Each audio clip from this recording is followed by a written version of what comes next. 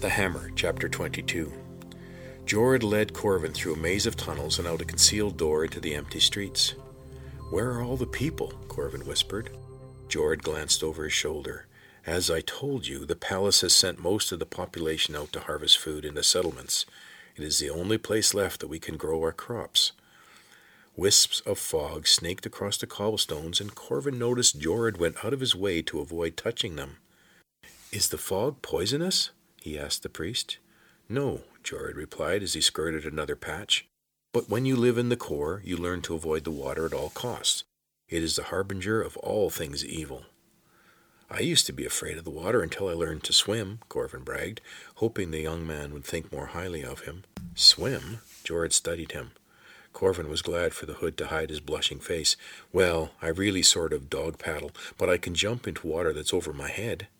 Jord stopped short and grabbed Corvin's arm. "Never make jokes about the water.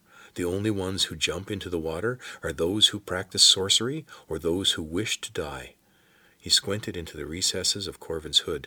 He was about to say more, but apparently thought better of it and turned away.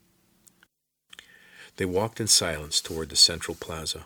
As they neared the gatehouse, Jord swiveled around and motioned for him to stay quiet. There was no need, for the guard saw them coming and opened the gate. "Priests," he snarled as they passed by. "What a waste of Lumian light." Jord ignored the guard and marched straight ahead. The gate clanged shut behind them. As they crossed to the right side of the plaza, Corvin could see that the statue in the middle was actually of a man, a woman, and a young child, their hands raised toward the ceiling of the cave. It had looked different in the dark because the woman's head was broken off, the unblinking eyes staring at him from the muddy water of what was once probably a fountain. Leaving the statue behind, they turned up a street across from where Corvin had entered the night before, the street Kate had vanished into. He was thankful that Reu had found her and hidden her away. "Tirith is the only girl I have seen," Corvin said. "Are all the women working in the settlements?" "No." Jord put a lot of anger into that one word. "Since the rise of the Watchers, many females who come of age are taken to the palace. Some are lost at the wasting to appease the new gods. We don't know what happens to the rest of them." His pace slowed. It is a curse to bear a child these days. Even young boys are forced to become soldiers for the palace. He looked up. It may be a blessing that as the Lumians have faded, fewer children have been born. Corvin wanted to ask more questions, but the young priest squared his shoulders and walked away so fast Corvin had to jog to keep up with him. They left the main road and took to narrow back alleys clogged with rubble from the crumbling buildings. In the early light, it was even clearer that this side of the once great city was now an expansive ruin. The thick stench of decay floated in the air. The cobblestones of the alley were slimy with green and black mold. Jord stopped where the alley came out to a wider road. He listened for a moment, then turned right. "Jord," Corvin whispered as he followed, "does anyone live on this side?" "Most of the remaining citizens of the city live inside the walls and close to the palace for protection." He glanced down a side street. "Some live in these ruins. We call them the Broken." "Why?" He stopped and faced Corvin. They lost their minds in the anarchy that followed the rise of the Watchers. Now they live here like wild animals. Corvin cast a glance over the ruins. The deep shadows and rubble could provide ample hiding places for an ambush. "Are they dangerous?" "Some say they practice abomination and eat flesh. The chief watcher uses that rumor as an excuse to hunt them down. But lately the Broken have fought back and killed some of the soldiers. Now none of the palace guards come to this side except under direct orders." A rock tumbled off a heap of stones behind them. Corvin looked nervously over his shoulder. Jord frowned. "You shouldn't be afraid. A Corvan does not give in to fear." "Do you think you should call me that? Someone might hear you." "Is there another name I should use?" My mother called me Kalian." Jord snorted. "If you wish to use a child's name, that is fine with me. Kalian you shall be until you earn your title." He turned on his heel and headed up the wide street. Corvin lowered his gaze to the ground and followed behind the priest as he navigated the debris-clogged street. When Jord stopped short, he walked right into him.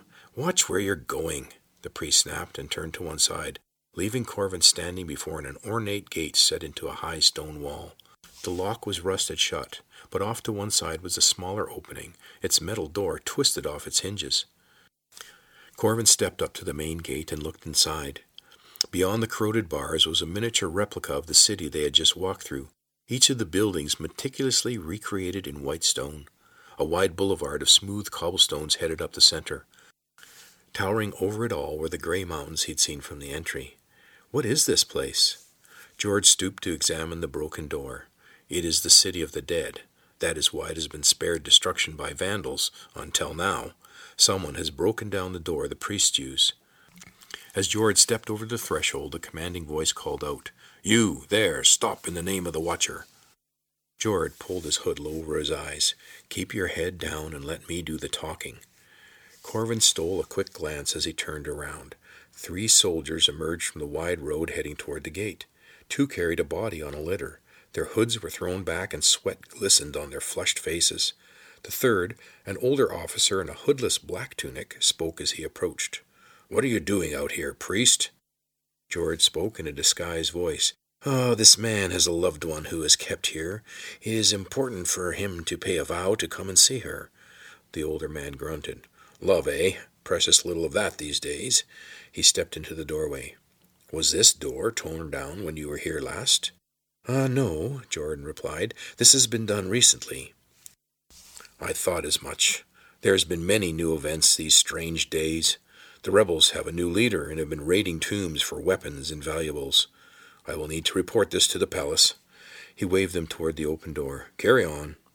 George nodded and turned to guide Corvin through the doorway. The younger of the 2 soldiers spoke. "Captain, this body is heavy. Can these 2 help us get him stowed away?" The captain nodded and turned to George. "Before fulfilling your vow, you will need to help us carry this body to its final resting place." The soldiers placed the litter on the ground, and the young one groaned as he straightened. "Can we rest a minute? My back is killing me."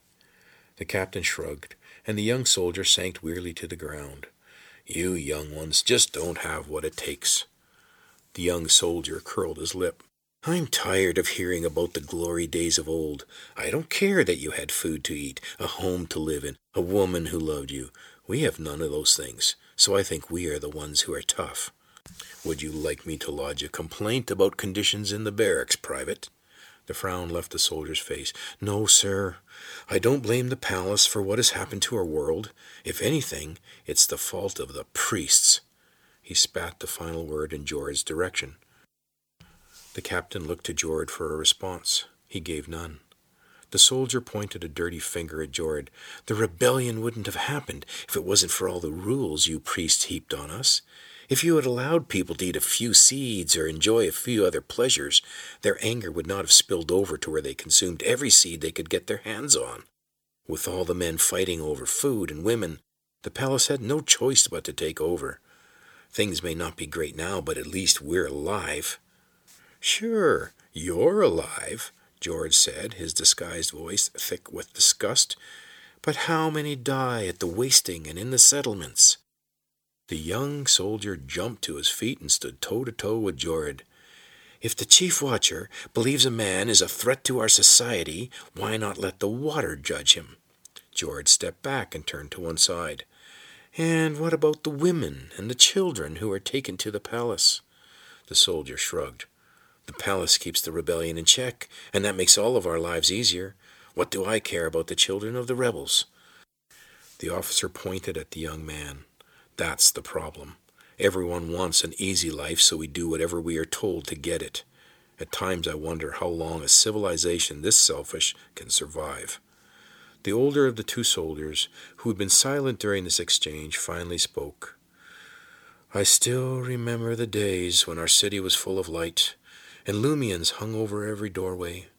But now our light grows dimmer every day." He glanced at George. "But if we abandon hope, what reason is there to keep living? Tell us, priest, is there hope for a brighter future?" The angry young man pointed at George. "Why ask him? All the priests do is offer false hope to control people for their own advantage. The priests can go into the water. I hope they drown them all at the dedication of the new temple." "That's enough," the captain barked. "We have a job to do." He pointed to George and Corvin. You two bring the body and follow along."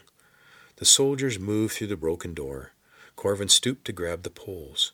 His hand snagged the burial shroud and pulled it off to one side. He looked down into the ashen face of Morgon.